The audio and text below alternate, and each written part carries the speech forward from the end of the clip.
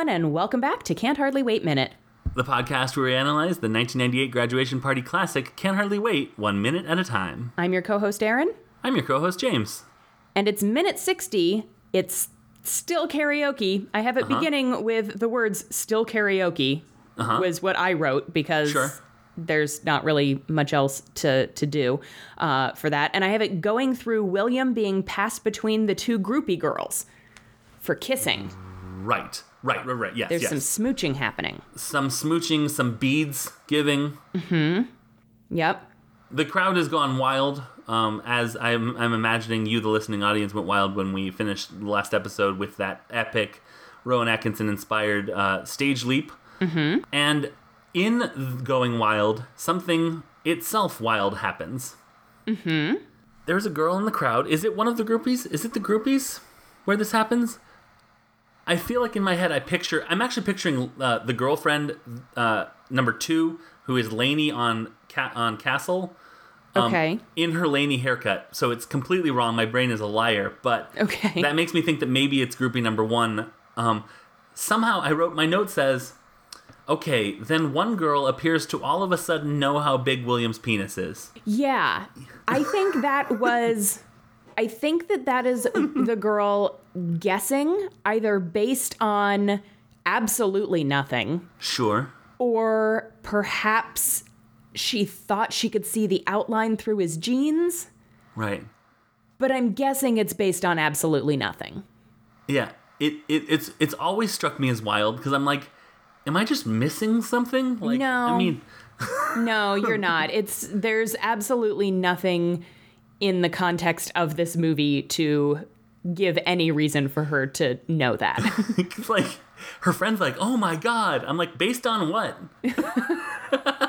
Maybe she was just guessing. Maybe she was like, I bet it's this big. Yeah. But, yeah. And we just didn't get to see the I bet part. Right. Yeah, I don't know. Probably. I don't know. So then he stage dives and crowd surfs as my favorite part of Paradise City happens, the breakdown, the really fast double time part at the end. And as that happens, he starts crowd surfing, and Yearbook Girl yells for him to sign her yearbook. Yep. And she calls him Bill. She says Bill, sign my yearbook? Let me double check the transcript, but that is what I heard. He did introduce himself as Wild Bill Rock and Roll. Yeah, so he says Wild Bill Rock and Roll. Okay, well, according to the transcript, she calls him Dale. So I'm going to assume that was someone mishearing her saying Bill. Okay. She definitely doesn't call him William. William, try my... Yeah, but she might not know who he is, aside from him saying Wild Bill Rock and Roll. So she's like, oh, I guess that guy's name is Bill. I don't know. He was in a lot of clubs. Yeah, and she probably... she probably knows who he is. Yeah. But maybe she thinks his name is Bill. Maybe he's just like, oh, I always thought he went by William, but okay, Bill. Got it, okay.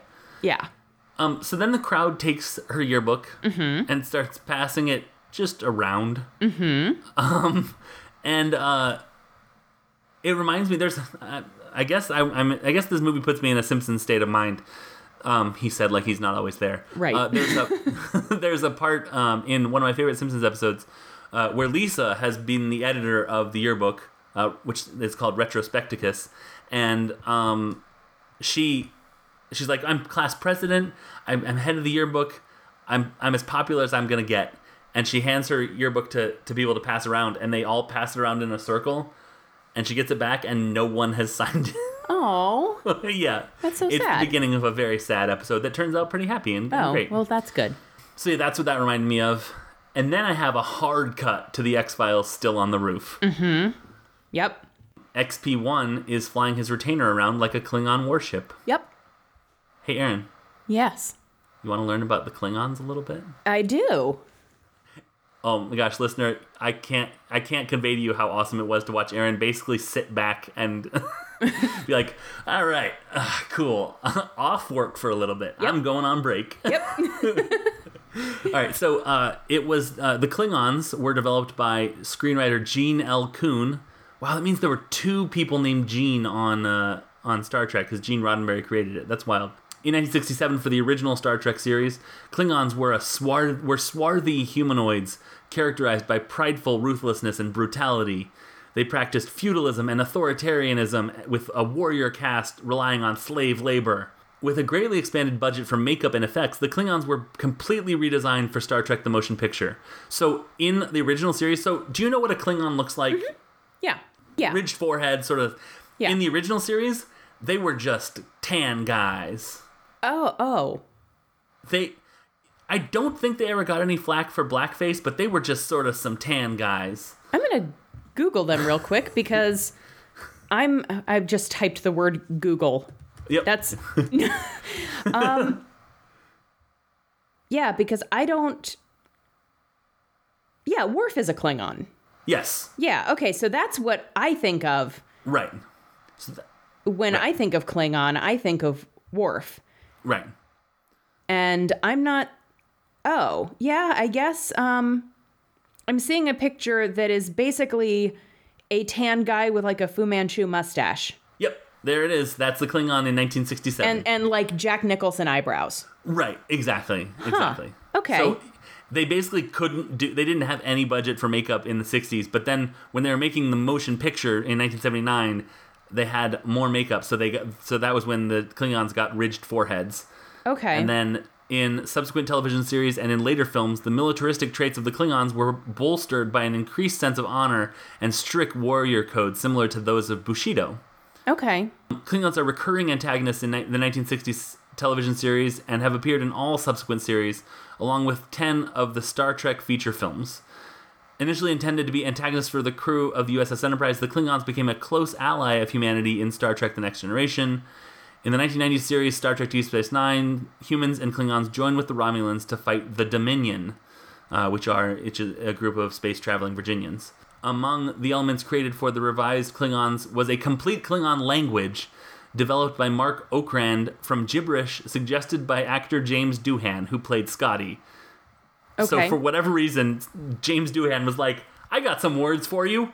Expounds in gibberish. Uh-huh.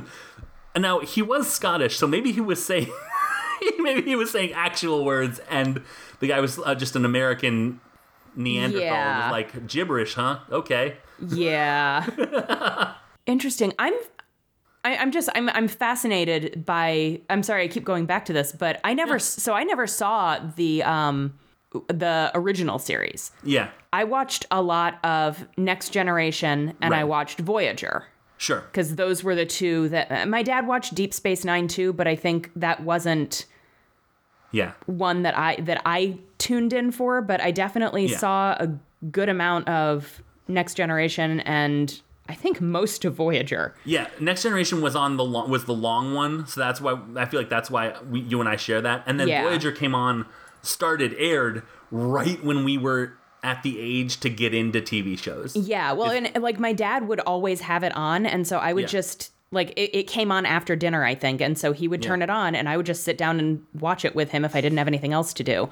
So like I'm pretty sure I watched the premiere of Voyager like the night it aired.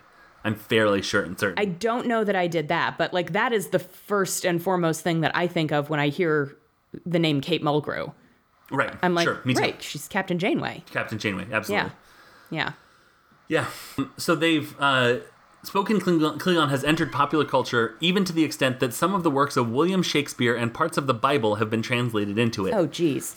A dictionary, a book of sayings, and a cultural guide to the language have been published. According to the Guinness World Records, Klingon is the world's most popular fictional language as measured by number of speakers. I was just saying, have you watched any Schitt's Creek? Yes. Okay. I was saying to Kristen the other day that I want how some people learn Klingon. You want to learn Moira Rose? Yeah. I would love to. And then Kristen told me something that blew my mind. It blew it wide open. Apparently, Catherine O'Hara just sort of wings where she puts emphasis. Mm-hmm. And I was like, what? How can she do that? Oh, because she's a powerhouse of an actress? Oh, right. I forgot. Right. Yeah. But I like... By the end, we just actually watched the last two episodes, like, right before we started recording. Oh, okay. And by the end, I'm like, just everything she says, I'm like, what a choice. What a choice to do it like that. Yeah. Like, and then she wouldn't. She'd say things normal. I'm like, Oh, okay. And then she'd say the next word like a maniac. Oh, so good. Yeah, Anyways. I love her. She's great. Yeah. I have not watched a ton of that show. We started watching season 1. Well, so we the first episode that we watched was I think it might have been season 2. It was the one where they like go to the winery. Yes, where she's filming the commercial. Yes, where she's filming the commercial. That was the first one we saw because the Rockets were visiting and they were like, hey, have you watched this show? This is a good episode to kind of like ease you into the type of show that it is, and you don't really need a lot of context for it. Right. So then we went back and started it from the beginning, and I feel like we made it most of the way through season 1, and then like life happened and we just never picked it back up. But I do need to finish it because it's quite a delightful show. I love it very much. If I may wax poetic about Schitt's Creek a little bit for just a second, it has writing that always surprises me. That the plots are never, ever, 1, what I think they're going to be, 2, as mean as I think they're going to be. Yeah. They always find a third way to be, like, kind to everyone involved and still be hilarious, and I don't understand how they do it. It took me 6 seasons to guess a turn of an episode. Oh, wow. I could, And you know, that's what I try and do. Like that's half of my television watching is trying to figure out what the math of the show is. And Schitt's Creek took me a long time. Interesting. Oh, and that was it. For some reason, it scrolled back up. So we went from Klingons to Schitt's Creek, and I feel like that's fine. Oh, so was that Language Lab girl crying? There was another girl, I think, being crowd surfed, and I do mean that in the passive sense because she was like crying as they passed her around. I don't know. I don't think I noticed sure it was her. Language Lab girl because of that dowdy dress. Yeah, I must have been taking a note at that point because I definitely did not notice that. And then headbanging guy claims it is the greatest night of his life and then gets hit over the head with a beer bottle. Yep. Which for some reason makes me think maybe that won't alter that opinion one tiny little bit. No, I feel like that just enhances the experience of the evening. Exactly. Yeah. Exactly. And then my last note is William gets beads and kisses from both groupies. Yep. And I did look up like New Orleans beads and like whatever.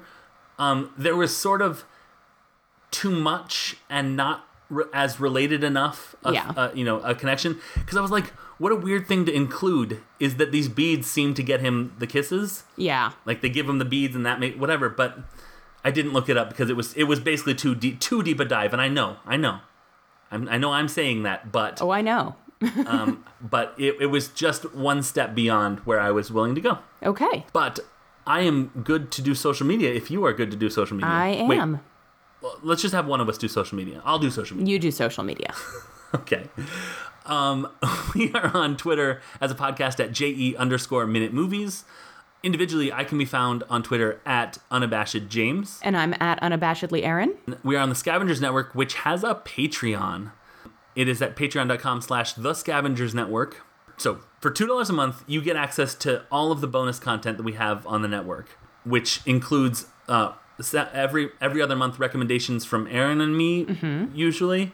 And then on the opposite months, one of us will write a newsletter. Usually. I owe everybody September's newsletter. I do apologize. Hopefully by the time this episode goes up, that newsletter will be out because it will be at least November. If you are reading this in November... You mean listening to this? Mm-hmm. Reading it with your ears, right? If you're reading with your ears, listening with your face. I am in the middle of working on probably my most ridiculous newsletter of all time. It's going to take me a week to write. And I've asked Colin if I should publish it as a once-a-day serial for a week. And he said, oh, wow, yeah, that does seem like a lot. And then that was all he said on the topic. So I'm like, okay, so what am I doing? So I think a daily serial is a good plan. I think so, too, because this is a little bit of a hefty thing. Yeah. And you'll get sort of a feeling of my progression. It's all explained, but if this is November, I think it's up. So go check that out. Go check out Aaron's definite newsletter about another movie. I am hoping that I will be able to watch that and do that newsletter this week. Yeah. Okay, cool. So, that's awesome. Since I've finished all of my editing, I don't have to edit in the evenings. So exactly. I'm going to watch a movie. Nice. That's the plan. Nice. Yes. PvP. We are done with the first hour. Yep. The first hour is it's locked away. Mm-hmm. We've flown along with our little sticky furry feet. We've picked up the first hour and we've taken it back to our hive. And that's where we take hours and we turn them into honeys because, as you know, time is honeys. Go hot dogs!